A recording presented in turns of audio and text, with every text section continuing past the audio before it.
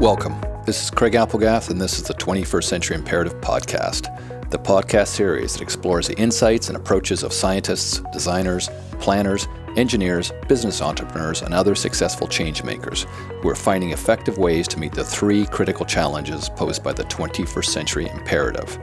These are: how will we continue to live on our planet without destroying our biosphere?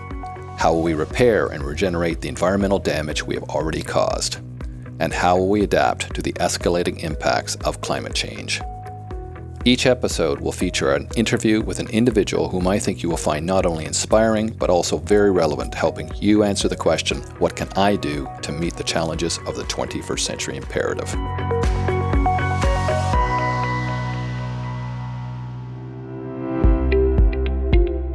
Our guest today is Henry Gordon-Smith, the founder and CEO of Agritecture, an urban agriculture consulting firm.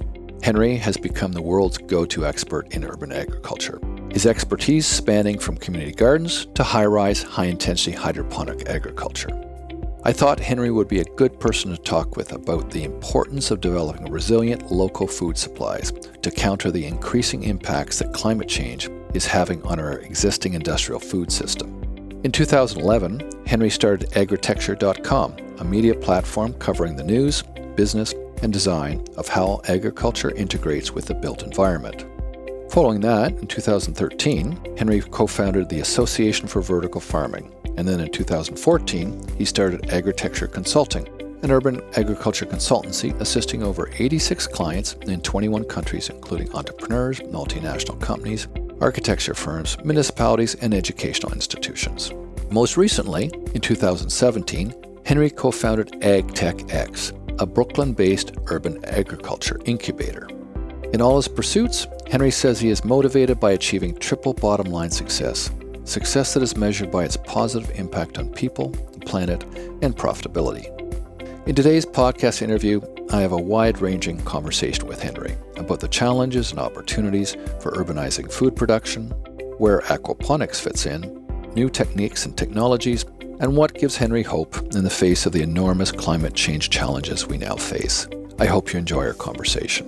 And if you do, please rate us on iTunes and also consider becoming a podcast patron. You can find our Patreon page by clicking on the link on the podcast app at the bottom of the episode notes or on our webpage.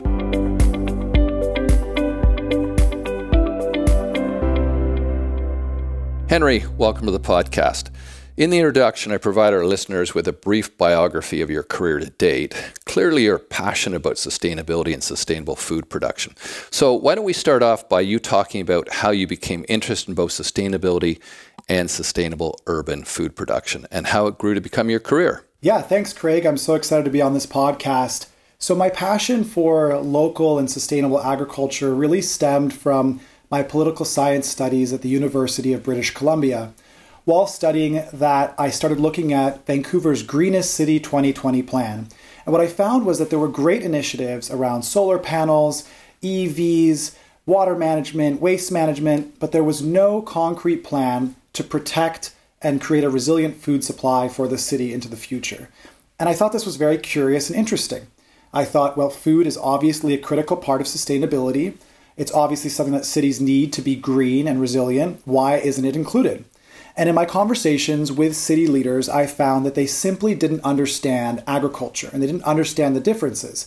How does a greenhouse perform? How does a vertical farm perform? How does a soil-based farm perform?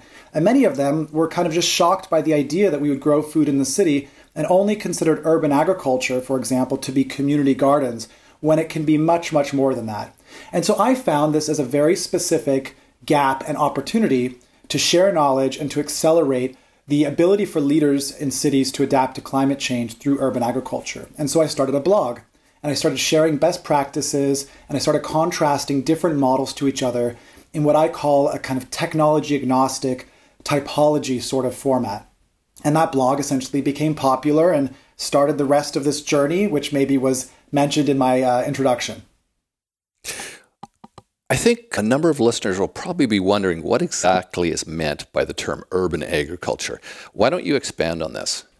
So urban agriculture refers to the production, distribution, and even other supporting elements like processing of food within an urban environment. And when we think about within an urban environment, that not only includes the city center, so not just Manhattan, but also all the 5 boroughs around Manhattan, and even some of the peri-urban areas. These are kind of the edges where the end of the city and the beginning of the rural environment begin, where there's kind of a mixture of gaps between larger spaces and urban development spaces, maybe suburban spaces. All of that is included within the definition of urban agriculture. So it's really about, local and hyperlocal food production very close to the city and embedded into the city's tapestry. And as I mentioned earlier, it's not just about production, it's also about things like food hubs or maybe specialty cooperative markets. And so in that context, it's really about looking at the food system and how various components can provide resilience. So all the pieces of the puzzle. As a way of framing our conversation today, I think it would be very helpful for listeners to have you talk about what you think are the really big challenges facing the world in maintaining a sustainable food supply in the face of the escalating climate change impacts, as well as what you see are some of the big opportunities for meeting these challenges. Yeah, it's a great Just a small question. Yeah, it's a great question. And certainly the world is very diverse. So, it depends on the context of where they are. But let me try and break it down to some of the biggest ones that I think. I think the first one is really the threat of climate change on stable environments for agricultural production. So, agriculture performs outdoors based on certain environmental conditions, the right amount of water, the right amount of temperature, the right seasonality. That is now shifting. And what that's doing is it's affecting the way pests move through the environment. It's affecting seasonality and when crops are going to be ready. It's affecting the need to put additional inputs into it. It's affecting the availability of water. It's also actually even affecting the nutrition. We're seeing that increased carbon in the atmosphere is actually reducing the nutrition in certain crops like maize and wheat and rice as well. So that's a problem as well. So we're seeing a lot of unexpected consequences from climate change threatening the stable food supply. What has been quite a stable food supply since the Green Revolution. The other part, I think, is just, again, another focus on water. We use 70% of our fresh water globally for agriculture. We have some improvements on how to make that more efficient with micro-irrigation, etc. But we still haven't quite solved that problem at a global scale. And water is running out at a rapid pace in certain regions, Middle East, Africa, Asia, even parts of the United States. It's being threatened. And there's a lot of myth about the abundance of water in certain regions. In Canada, for example, there's a myth of this abundance of water, when in fact much of that water flows away from urban environments and away from agricultural environments. So it is actually at more risk than we think. I think another point I want to make is knowledge security around food production.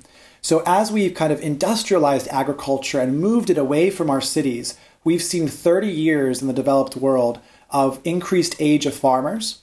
That increased age means that there's actually less transfer of farms from parents to children.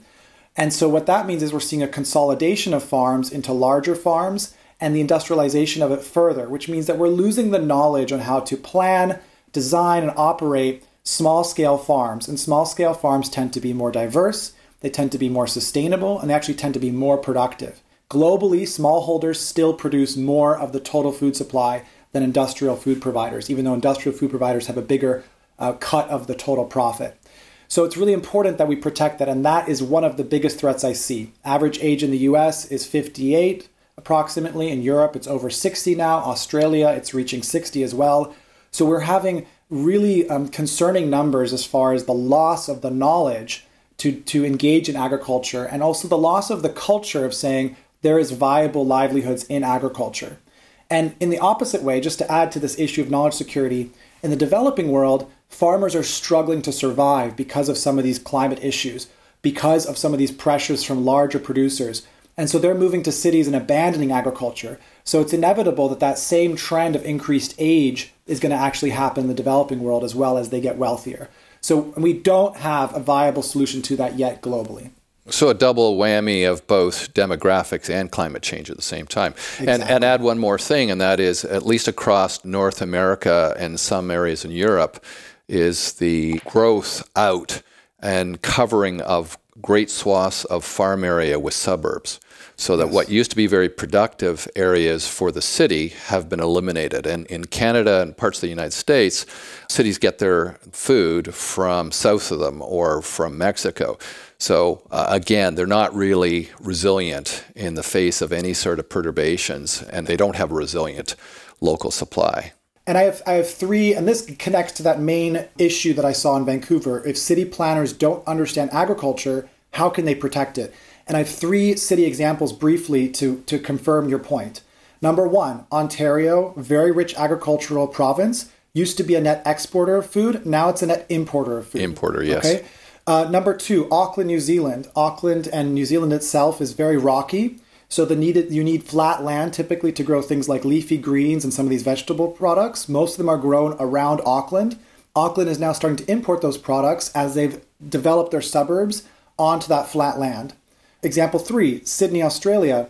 Sydney typically has 20% of its food comes locally from within 50 to 100 miles. That's projected to be 6% by 2030 because of urbanization. So these are real problems that are not happening in one city. And if it was one city, it'd probably be okay. But it's happening globally. And everyone's saying, oh, we can just import that. So the urbanization of agriculture is not just about making it localized urbanly, but making it denser, so that a greater number of square feet of production area, or higher production per square foot or per square meter than you would have if you were doing on a typical farm. Is that correct?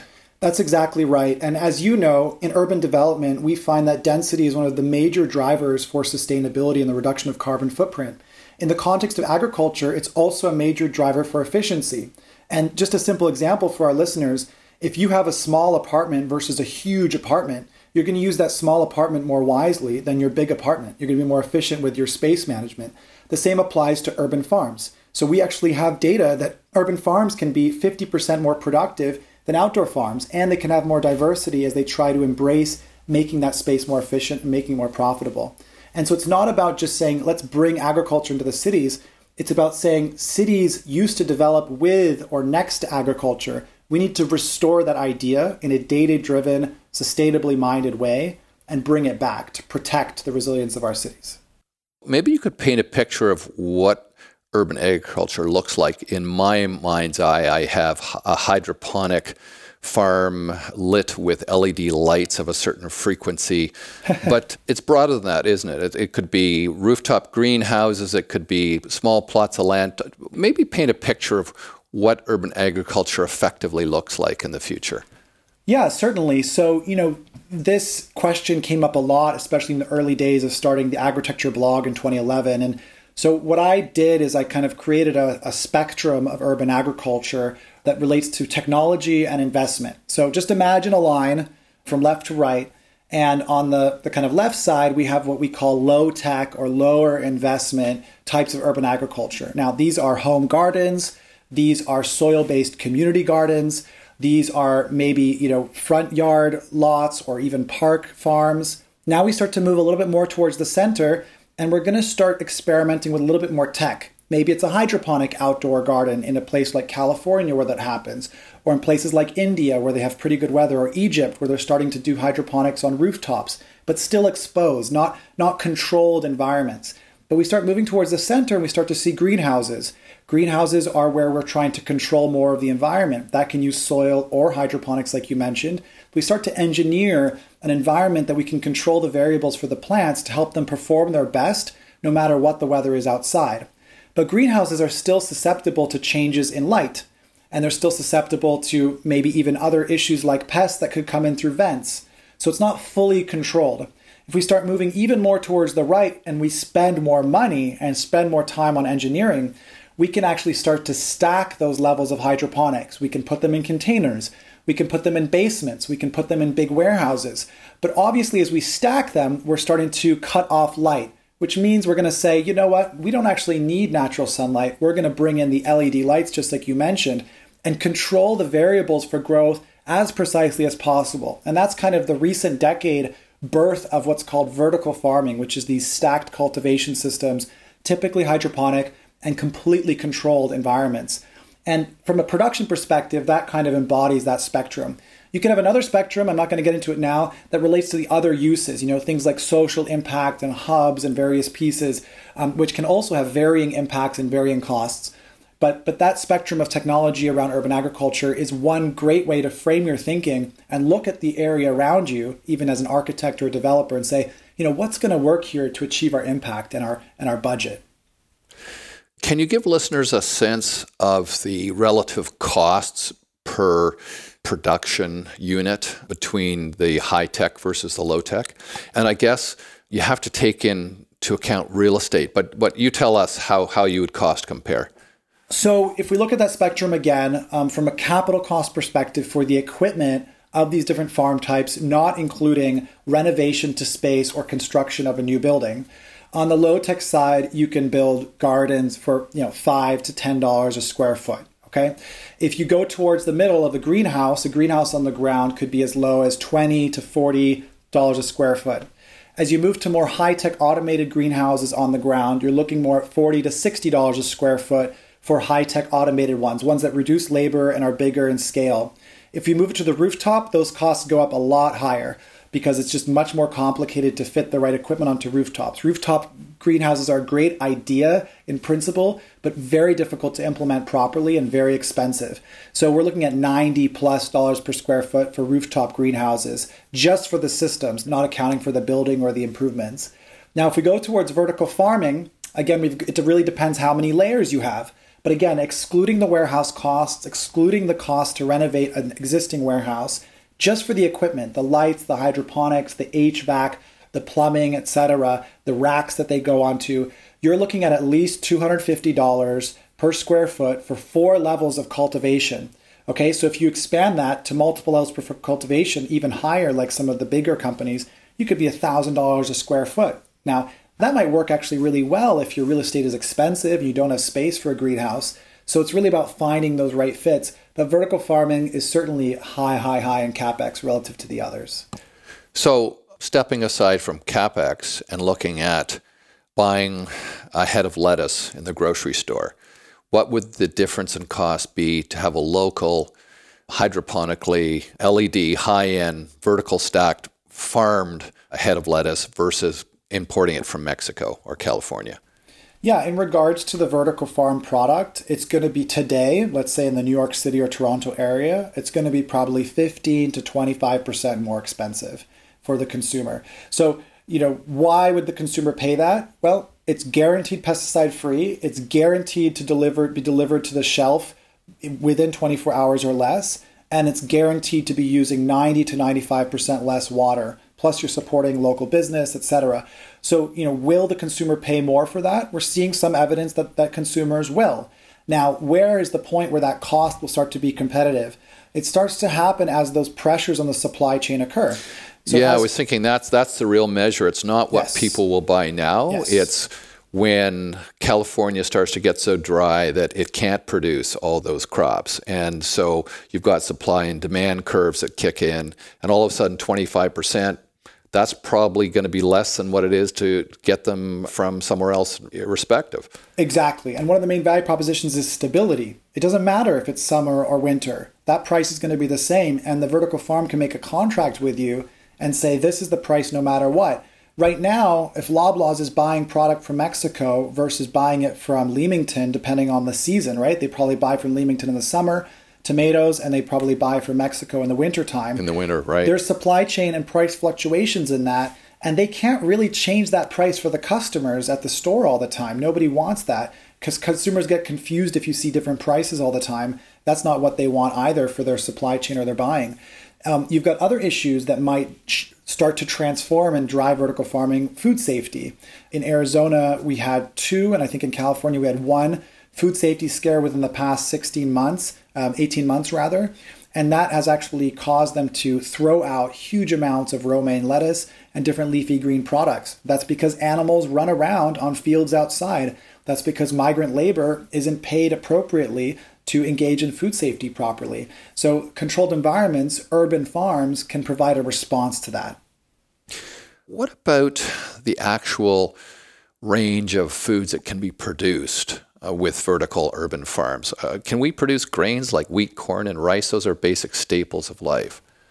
So there's a couple really valid critiques of the most high-tech forms of urban agriculture, high-tech greenhouses and vertical farms, but vertical farms specifically. And one of them is the lack of diversity. The variety of crops that are economically viable in these farms today are limited to microgreens and leafy greens. Now, it's easy to criticize that. There is an addressable market for that globally. Those plants use too much water and they're often shipped large distances. There's waste, there's pesticide issues, there's quality issues. So I don't think it's fair to be like, well, it's not going to feed the world or it's not important, because there are addressable markets and those are often unsustainably grown products. But you can fairly say that it's not going to really feed the world because it's not producing calories. It's important that we get more vitamins and minerals through these leafy green products. Most of us don't eat enough of them, but that's not really going to feed the world from a calorie perspective. So let's just talk about briefly why you can't diversify beyond that yet. The reason is we're taking electricity and turning it into, light for the plant to grow. We're paying for every single micromole that we're putting onto the plant, and that comes at a cost. So if I'm going to grow a leafy green versus, what was your question, wheat, you said? Wheat or any of the grains, any of the sort of grains that sustain us. Okay. The value proposition for leafy greens are going to be significant because they take a shorter period to grow. It's 30 days or less. Right. So that creates cash flow to pay back my capex rapidly. Right. Meanwhile, this product is going to take much longer. Furthermore, this product wilts very quickly. You can notice the lack of quality very quickly, while this product stores very easily. So to grow it somewhere far away and to ship it isn't that difficult. Furthermore, this product is short and can be stacked. And this product is long and requires a lot of root zone to stay stable. So that's the main reason. If a product doesn't have a value proposition to be fresh, then it's going to have a difficult time having the economic justification for all of the capex of vertical farms. Well, I'm thinking down the road when we start to run into really significant problems in the bread belt growing areas that are going to be crushed by climate change. As the Hadley cells move north and south, they move into the grain growing areas of the world. Yeah. So can we sustain, maybe not economically right now, but technologically, will we be able to sustain ourselves? Maybe this is where we can talk about aquaponics, because we can grow protein potentially. Well, let me answer this wheat question because it's an interesting one. I've got one more thing to add on it. Okay, sure. No, I'm just trying to wrap it together, because the big question is not so much what's happening now, but when the shit hits the fan. Yeah. Right. So the International Baking Convention invited me to speak on vertical farming and wheat and grains. And I said, well, it's not really technically possible today or economically possible today. But technically it has been done. Actually, NASA has grown these crops. There are ways to do it. You can grow dwarf varieties. But we did a calculation that if you had bread from grain products that were grown in a vertical farm, it would cost about $12 today. Now, as you mentioned, certain drivers, reduction You mean $12 a loaf? $12 a loaf. Wow. Okay. So that's the cost of that if you were to do that. So that's much more than 25% more expensive, and you probably wouldn't pay it because you probably wouldn't even notice the difference because it's a processed product. We don't eat raw wheat on a consistent basis, so you wouldn't notice that value. So I think that's one way to think about it. But grains are the nutrition is going down. So barley has lost, I think, 10% in its nutritional value as a result of increased carbon in the environment. I think wheat is around 2%. Was the analysis I looked at.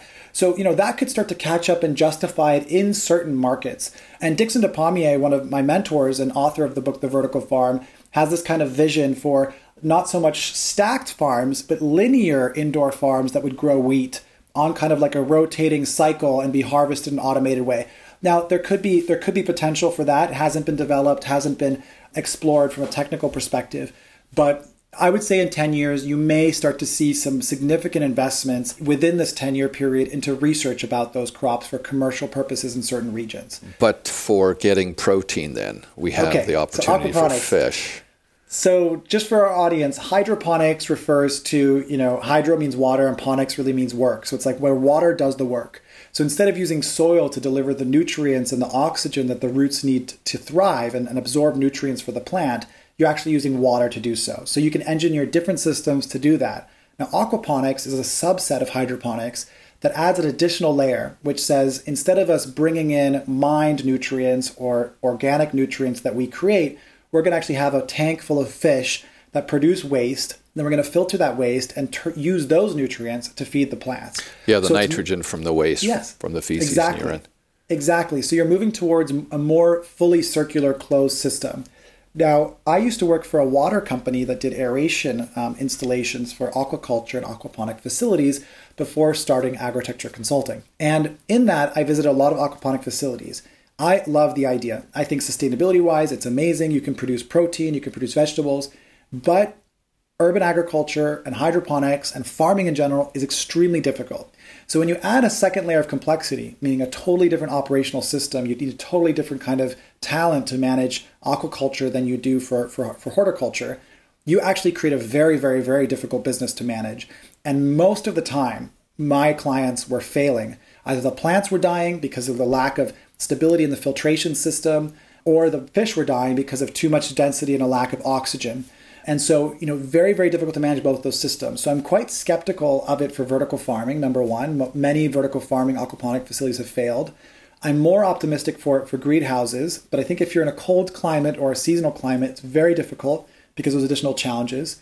So I see a great future for aquaponics in places like India, parts of Africa, around the equator, around the Mediterranean, where there's stable, maybe parts of California, where there's stable temperatures around the year, and you can have a good access to light, and greenhouses can perform well, and also ones that are at larger scale. I also see potential for aquaponics as a great education tool or small scale education tool to teach those systems and facilitate more innovation around it. I think we need to solve the problem because aquaponics has great, great potential. But commercially, Agritecture Consulting has never recommended aquaponics to any of our clients because of the increased risk and likelihood of failure, unfortunately. Well, I guess that's good news for the areas of the world that are going to be hardest hit by boat drought and temperature rises. And protein, where they lack protein. Yeah, and where they need protein.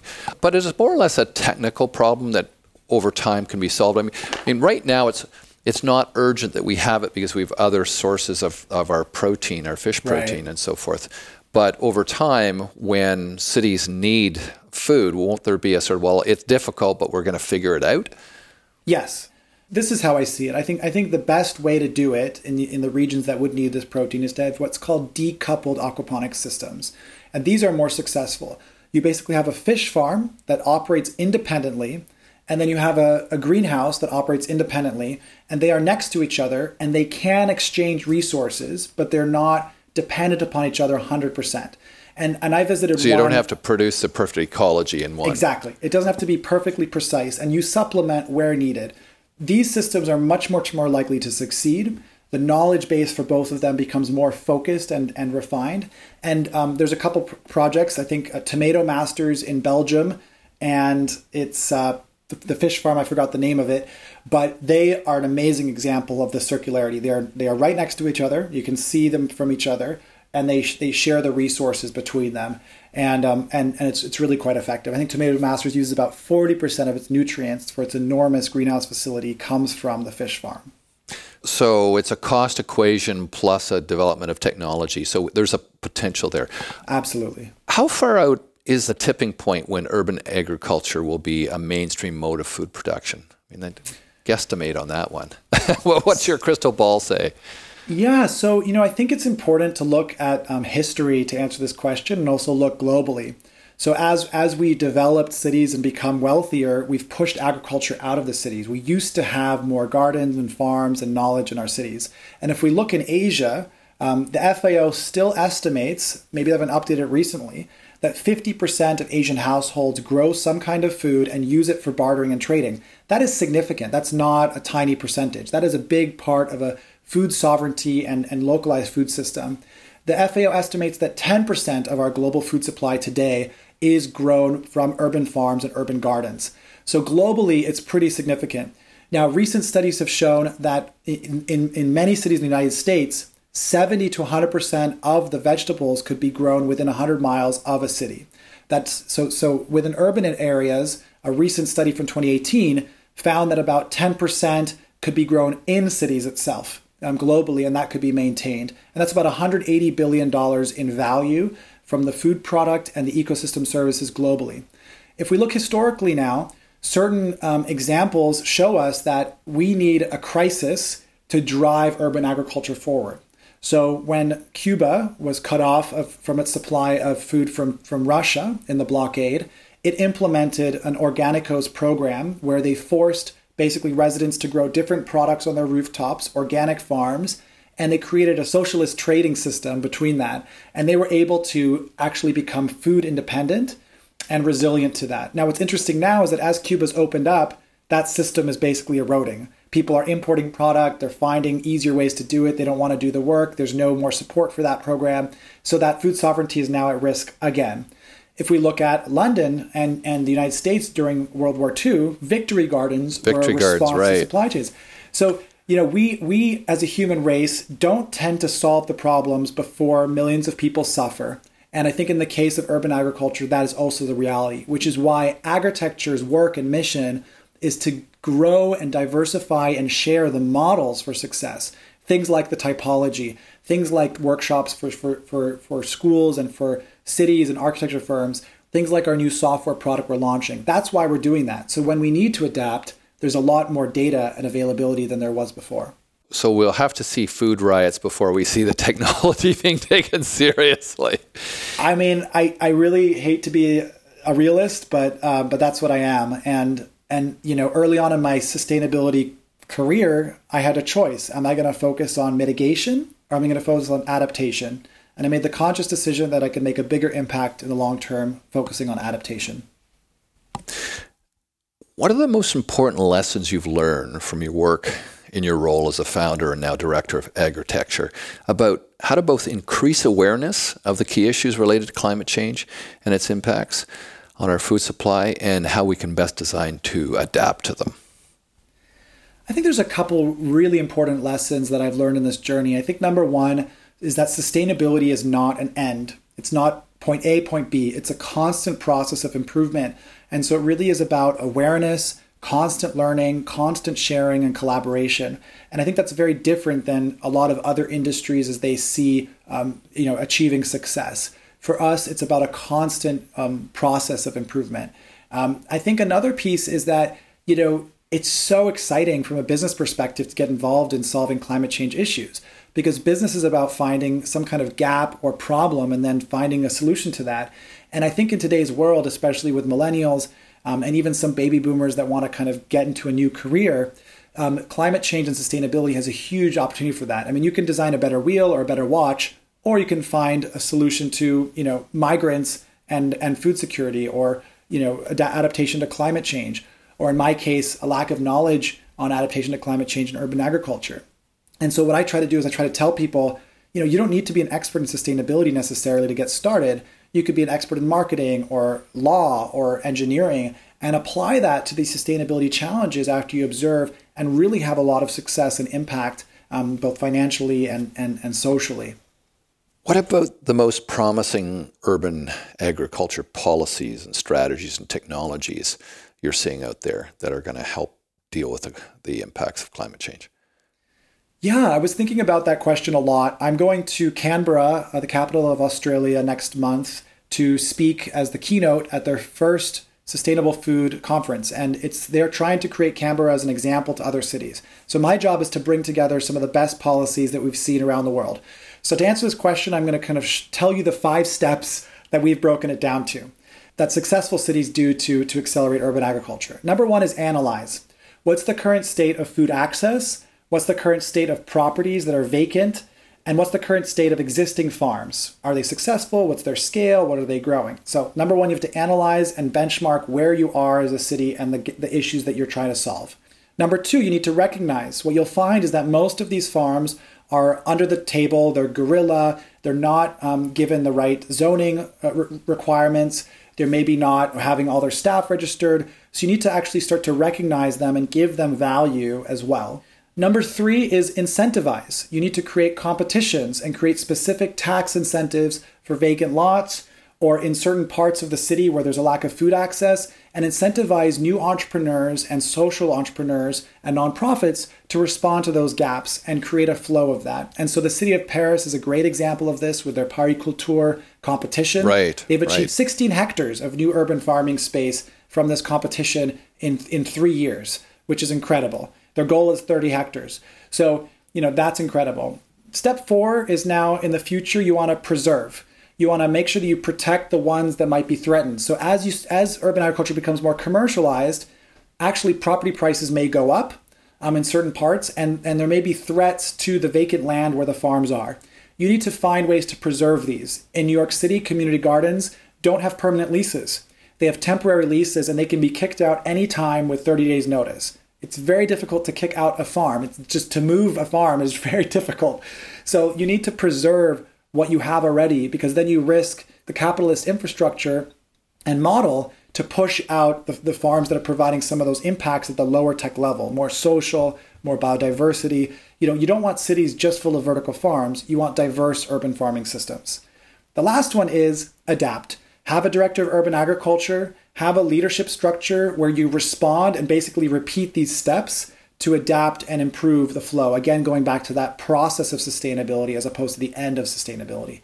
And those are really the 5 steps that I'm going to present at the Food in the Capital event and share specific examples as I did today. Yeah, that sounds like a recipe for cities to follow in order to develop more effective food resilience. What about machine learning, big data, artificial intelligence, the new technologies? How could you see them leveraging our ability to cope with climate change and food supply? Yeah, it's a really exciting question as well. So I think there's 2 ways. First, I'll start at the kind of individual farm level. So farms, constantly need to improve and get better. And often there's a really lack of recording data properly and improving. It's very much like a culture of, the grower knows how to do it. It's kind of the art of growing as opposed to a lot of the science of it. And so, if you lose that grower, the productivity gets affected. And so we need to make that smarter. And so there's a lot of new sensors that are coming into greenhouses and even outdoor farms, GIS data, satellite data.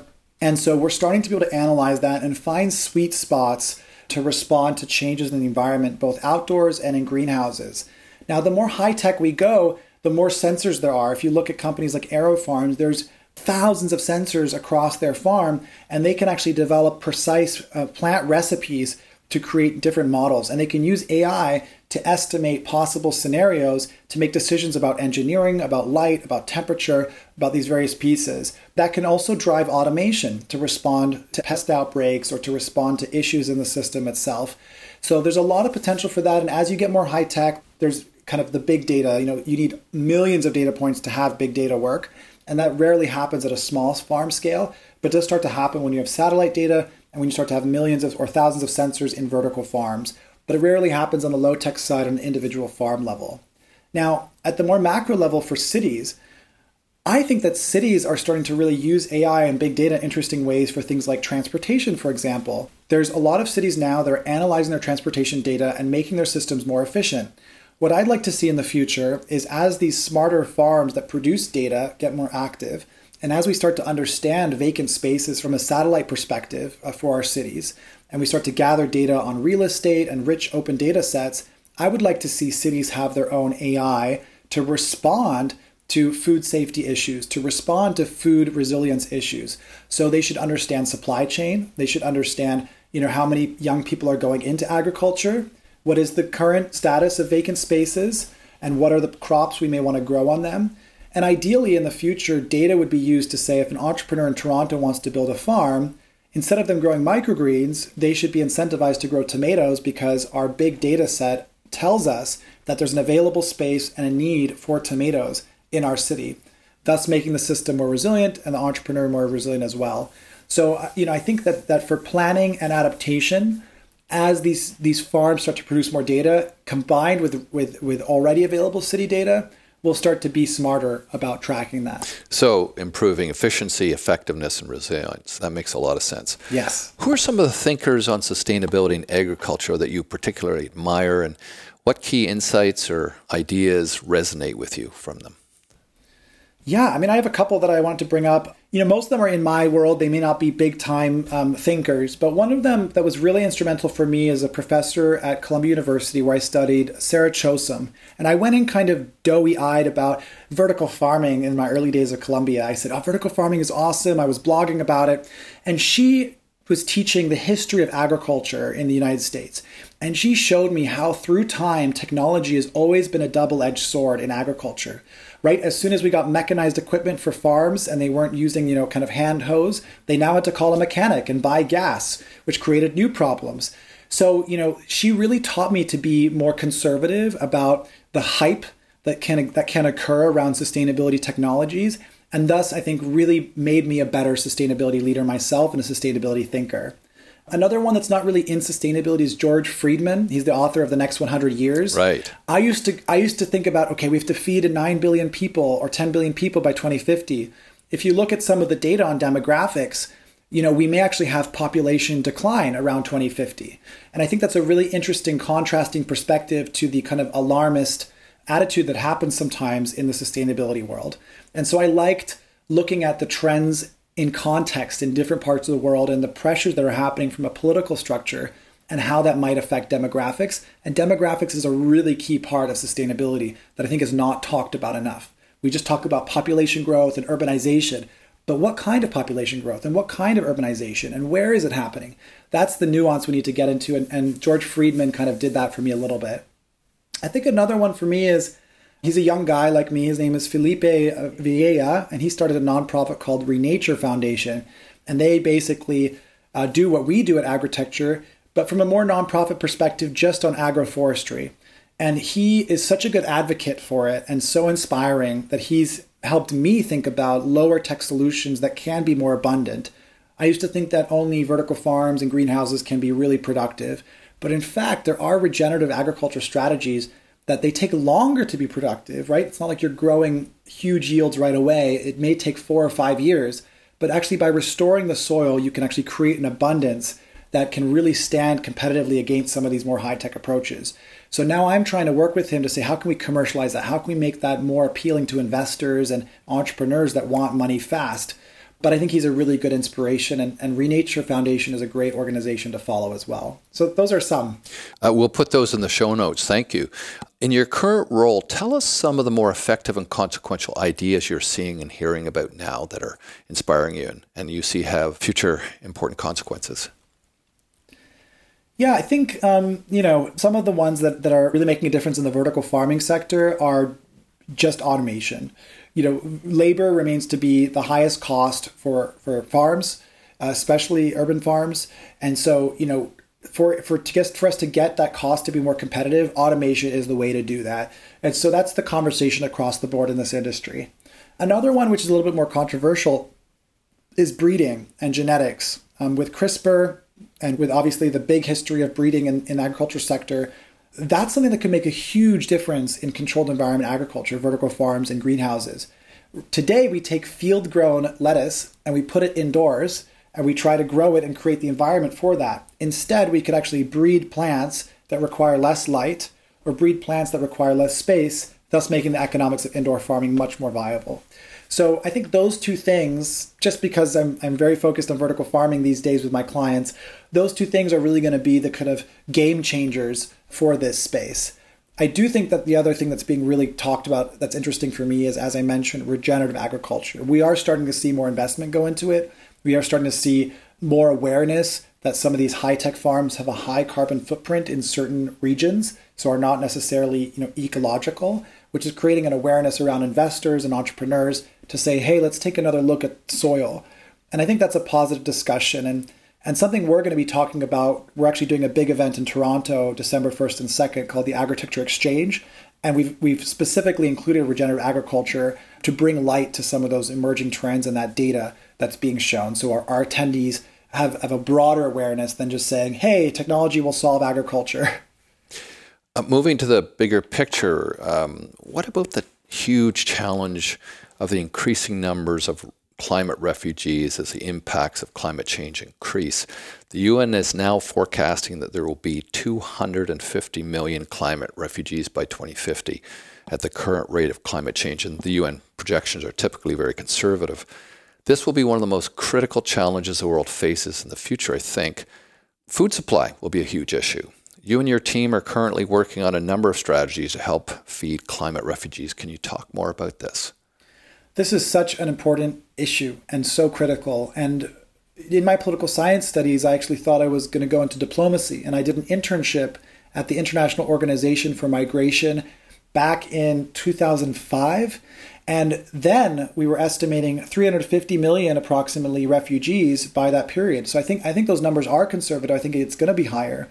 And there's so many problems related to that, including that there's no legal recognition for refugees for climate change, even today, since that date. So you have to... Yes, refugees are only categorized as political refugees. Yes, political or conflict, in some places economic, yeah. But that's why there's no place and they don't accept them and all of that. And if you look at the details of even Syria, and if you look at the details of what happened in Rwanda in the past, there are environmental aspects of this. You know, conflict and climate change are very related in most of these cases, and it's a very fragile system.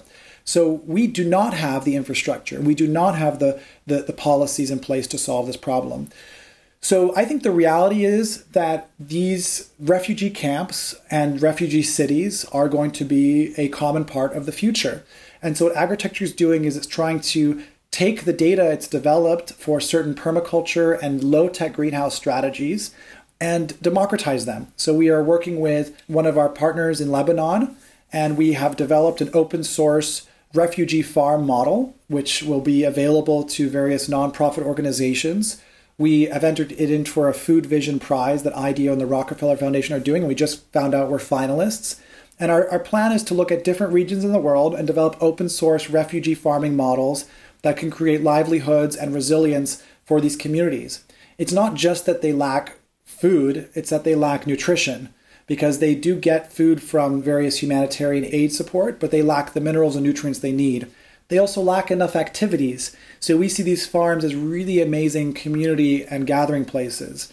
This is not going to be easy. Number one, we are trying to find the money to build the farms. That's not going to be easy. It's much easier to say, let's buy a bunch of tents or food kits than it is to say, let's take 5 years to restore the soil and create a resilient place for these refugees, when nobody really wants them to stay, right? They want it to be temporary. Yeah, in fact, what it's doing is it's making it a more permanent encampment, which is a lot. The localities in which they're based don't want them there. So they don't want it to be too easy. Right. They don't want it to be too easy, and they don't want it to be permanent, and that's the problem. But I think there's going to be a moment, or there has to be a time, and maybe these Farms Not Arms projects will show that. They'll show that these people can contribute to the community. They can produce food for the community. They can restore the soil. They can be active participants in the community. And that's maybe the reality and the hope that we're trying to make happen.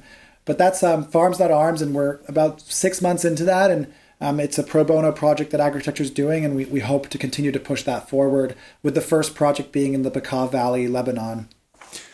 What do you think is missing from the discussion of climate change and its impacts on food supply? Are there any other questions or better questions we should be asking ourselves? I think that there's still so much more discussion and maybe marketing and psychology work that can be done around consumption. Right now, a lot of our work is trying to say, how can we innovate and solve problems to deal with the new normal, which is, I want to consume strawberries in December no matter where I am, and I want to eat only 70% of my food and throw 30% of it out. But around food waste, around consumption, these are areas where I don't necessarily work, but I think there's a lot more work that can be done there. Campaigning from governments, really smart marketing from some of the best agencies in the world, celebrities communicating this. These are things that could actually make a difference to change our inexcusable culture of constant consumption that we've really inherited from consumption and waste that we've inherited really from the abundance that existed in the 80s and that we've kind of we've kept. So that's probably still a huge gap. You can do all you want to produce more and more and more food and solve that, but you could also just try and use less. Yeah, and I suspect that as the costs rise by 20 or 30%, then that will be almost an automatic response. Who's missing from the discussion? Are there people who we should be paying more attention to that are currently not participating? I think that in the context of agriculture and the new excitement around agriculture technology, typically women and people of color are not in the discussion enough. If we look at vertical farming, there's only one majorly funded vertical farming company that has a female CEO. If we look at vertical farming events, they typically are full of, males. Same thing in ag tech events, and that needs to change. And the people of color issue is even more important because these are the communities that have already been experienced things like food apartheid, as Karen Washington, a vocal woman of color, talks about, where it's not just about food deserts, but it's actually about specifically designed race-related strategies to exclude certain communities from access to food and keep them in the lower tiers of economic wealth. So there's a lot more work needed to be done in those areas, and they need voice at the table. So I'd like to see more women and people of color incubators and accelerators and training programs related to this space, because globally, the irony is that there's more female farmers than male farmers, and most of them are smallholders and working on subsistence farms. And so women and often minorities feed the world if we look at a global scale. And yet now we're kind of moving forward and in some ways, and I'm doing my best to change the world, but as a white male and a privileged male, in some ways we are not intentionally, but we are unintentionally co-opting some of the urban agriculture work that happened before, which was about responding to, we've been excluded from the system, so we have to grow food, on our rooftop or on our vacant lot because we can't afford the food, or there's no fresh food nearby. So I'm certainly not doing that intentionally, but I've been criticized for being involved in urban agriculture by minority communities. And as I've been in the industry more and interacted with those communities, I've recognized why they feel that way, and that I have a responsibility to bring voice to that by having more people of color speak at my events and having more women encouraged to speak at the events that I'm engaged in. So these are big challenges, not only technical challenges, but social challenges. So what do you think? Are we going to be able to get our act together as a species to really deal with these problems? What gives you hope? What keeps you going when things look dark, Henry? Well, as I said earlier, I'm a realist. I don't believe we can mitigate climate change. I think we are going to experience more scarcity, more storms, more suffering before we respond and adapt. But what gives me hope is that I see more and more entrepreneurs all around the world of all sexes and ages and races motivated to solve this problem. And I think that they're doing that even before it's gotten to the critical point. And so that gives me hope. That gives me hope that there is a human nature to collaborate and not to be greedy, that we can access, and with the right opportunities and pathways from those who already have privilege, whether it's cities with money that can create incentives or investment funds, those people can really make a big difference. Because I found that whenever I open up and I say, hey, here's an opportunity, the response is overwhelming from people that want to get involved and help. So we just need to create those pathways. We need to create more pathways for social entrepreneurship in response to climate change. And that's how we can respond quicker. But overall, I think it's going to get a lot worse before it gets better. What advice would you offer to listeners about what they can do to be part of making a difference in meeting these challenges? So, for the past 10 years, I've been very focused on urban agriculture and local food. So my advice typically revolves around that. But I think you can take this advice and apply it to something else. So there are really three things you need to do to break into the urban ag industry, or let's say the sustainability industry. Number one, you need to get hands-on experience. You need to volunteer in the sector you're interested in. For me, urban farming. Until I volunteered in community gardens, until I helped a greenhouse become winter resilient, until I worked in a hydroponic farm, I couldn't get past the job interviews and get a position in a company. Hands-on experience in the sector is so important. So invest 6 months to 12 months if you can in volunteer opportunities, put the extra time in on weekends, and get hands-on experience to boost your confidence. Number two, build your archive. Data is really important. You need to be able to talk about the numbers. How many farms, how much yield, what crops, where is climate change going? What is the demographic of my city? If you're interested in waste, what's the data around that? And what you can do is you can just build that into a Google Drive document and store that and look at it and review it and make that part of your practice. It's going to make you really strong and confident at events, and it's going to help you be more analytical. And I did that for urban farming, and that became the foundation of our urban agriculture consulting methodology at Agritecture. So it was a huge asset to me.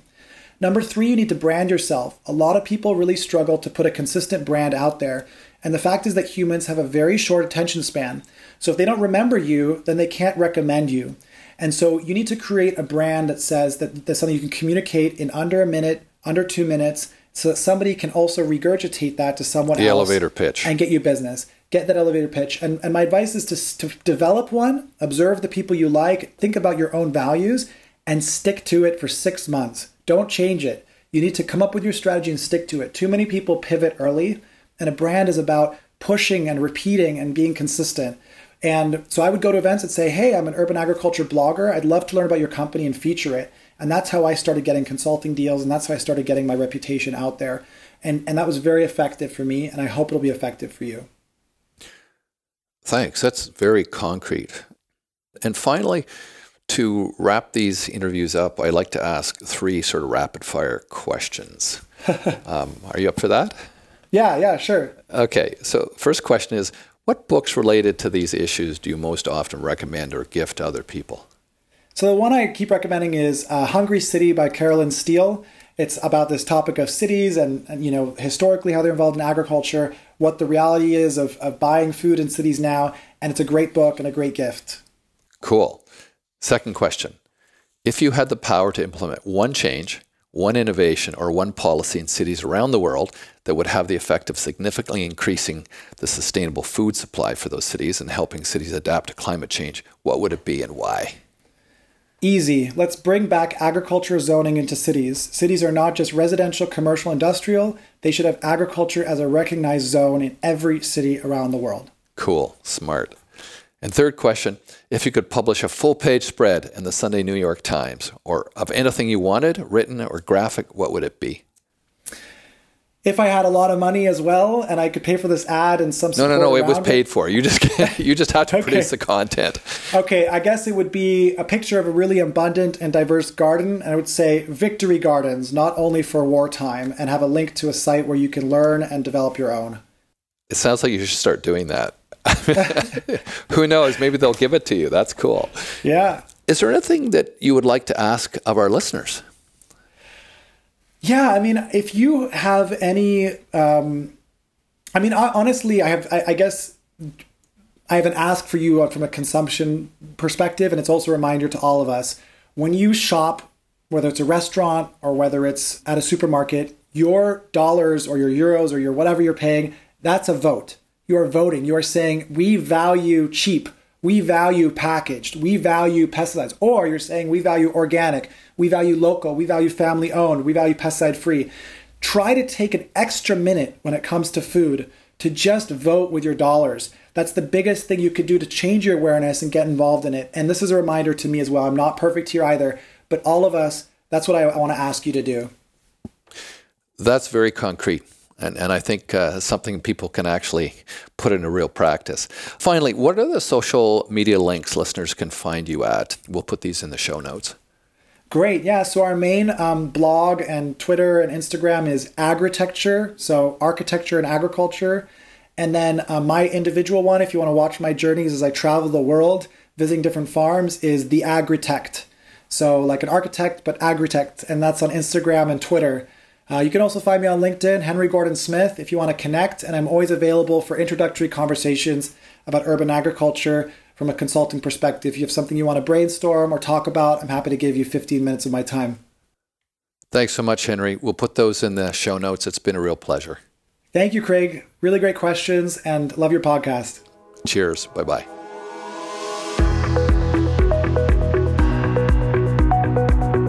You can find links to more information about this podcast and to notes about the books and references we've discussed at tfcipodcast.com. And if you like the podcast, please let us know by rating it on the Apple iTunes podcast website and by sponsoring the podcast on our Patreon sponsor page at patreon.com/TFCI podcast. This podcast is ad-free and relies entirely on listener support from people like you. So, if you find our podcast interesting and valuable, please consider becoming a patron. Your sponsorship will not only help us cover the cost of production, but we will also be spending 50 cents of every sponsorship dollar to plant trees. To do this, we have formed a partnership with Community Forest International, who will not only be planting seedlings for you, but taking care of them to make sure they continue to grow and absorb carbon dioxide out of the atmosphere. So please head over to the Patreon page and become a sponsor. Until next time, thanks for listening.